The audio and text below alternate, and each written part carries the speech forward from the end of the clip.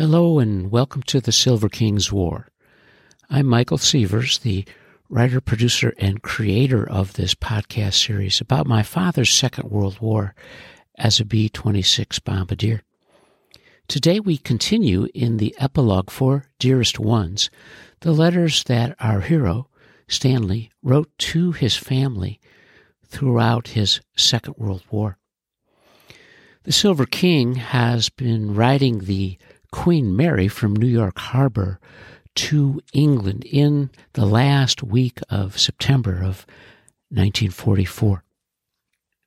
The Silver King wrote a letter to his family just as he was getting ready to depart for England on September 18th. The next letter that he wrote was dated September 28th of 1944, and he had just finished his ride on the Queen Mary, and he was now, as he wrote on his letter, somewhere in England. To assure his folks of a safe arrival in England, he sent them a Western Union wire on September 29th to Milton Silverfield at 38339 Court South, Birmingham, Alabama. Am safe and well. Letter follows. Hope all well at home. Please write. Love, Stanley Silverfield. Stanley's initial letter after his first Atlantic crossing was written on September 28th. Dearest Ones, we had a swell trip coming over, much better than I had imagined it would be.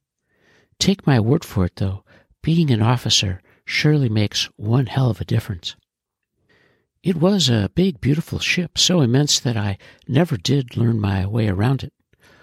One thing I did learn is that it is indeed the way to take a honeymoon. The ship had all the advantages of any resort. Believe me, it was more like a pleasure cruise than a troop transport. I'm glad now that I didn't fly over. I had a swell time in New York, and I spent all my money. But it was worth it. I was drunk practically the whole time. I hope Aunt Sylvia wasn't too angry that I didn't see her. I had intended to, but each time the fellows wouldn't let me go. I'm sure you can understand that. I'll write her and explain myself. I saw most of the hotels and nightclubs while there. The Stork Club, the El Morocco, the Latin Quarter, the Zanzibar. Of course, I was impressed with the sights and all the people there, but I will still take Chicago. And it was quite a coincidence running into Joan. She looked great, and we had a drink and talked for a while. It surely was sweet of her to write you.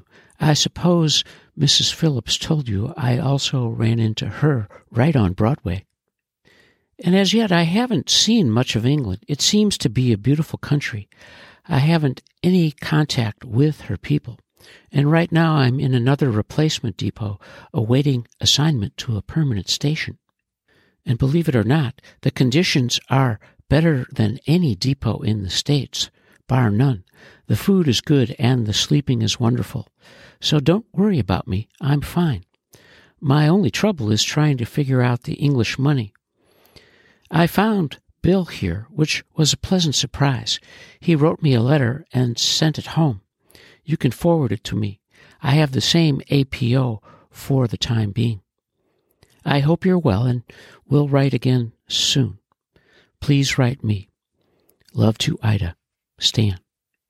The King's first two letters from somewhere in England are on the nice embossed stationery from the United States Army. They're 3 pages each, and, of course, as his style, very descriptive about what's going on. And in reading them again, I'm struck by how much he's observing the details of life as he settles in and awaits movement to his ultimate assignment. The King writes to his family on September 30th, 1944. Dearest Ones, Still haven't received any mail from you, and I suppose it will be quite some time before I do. I sent you a cable yesterday, which should ease your mind somewhat. I am feeling fine and can't complain about a thing, so please don't worry. I sincerely hope you're well and not too lonesome.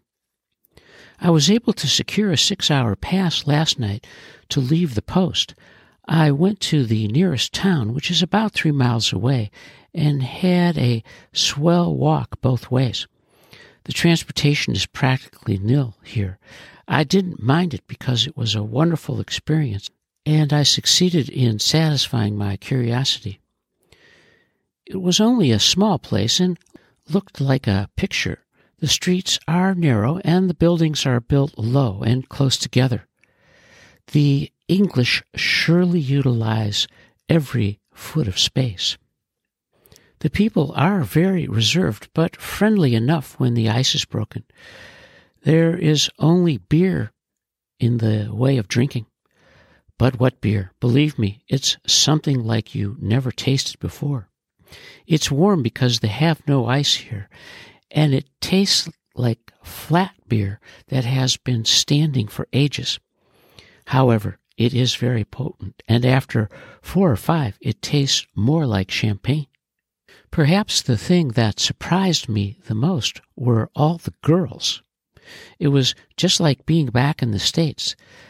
They aren't bad because they wear makeup and fancy hairdos. I guess it all comes from the American movies. I got quite a kick out of listening to them using American slang with an English accent. And there you have my picture of England thus far in my travels. I'm still waiting assignment to my permanent station.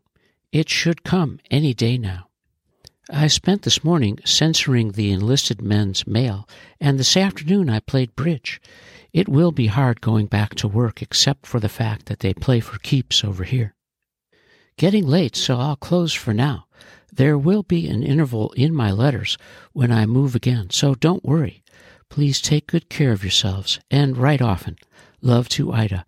I love you and miss you, Stan.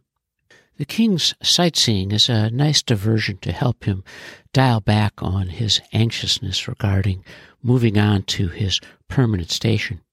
And the King was correct about the interval between his letters home, because the next letter he wrote was postmarked on October 20th of 1944, 3 weeks later. And he writes to his family from France. Dearest ones, I hope you haven't worried because of not hearing from me.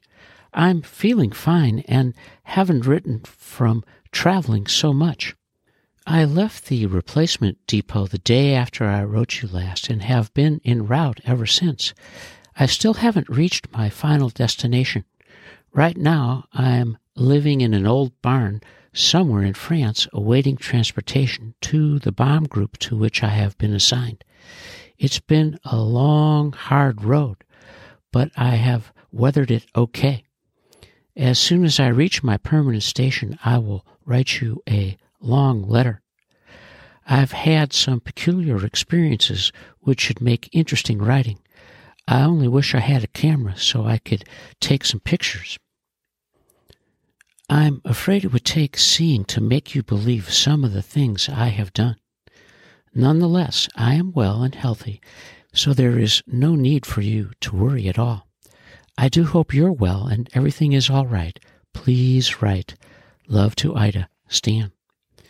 The King wrote this missive on Vmail, one of the few that remained in the archive that his family built of all of his writing and memorabilia throughout the war. He's close to his permanent station, and it's taken about 2 weeks for the King to reach that destination. And it's not clear exactly what his route was from England to France. He's on the ground in France, traveling by transport and making use of the countryside buildings and barns as they move. The end of this journey covers an American and European landscape that took the king almost 21 months from the day he stepped on the train in Nashville to the day he will arrive at his permanent station.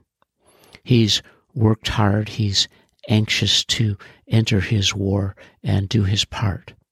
As we have reached the end of this epilogue of Dearest Ones, the letters that the king wrote to his family throughout his Second World War. Part 20. And you are listening to the Silver King's War.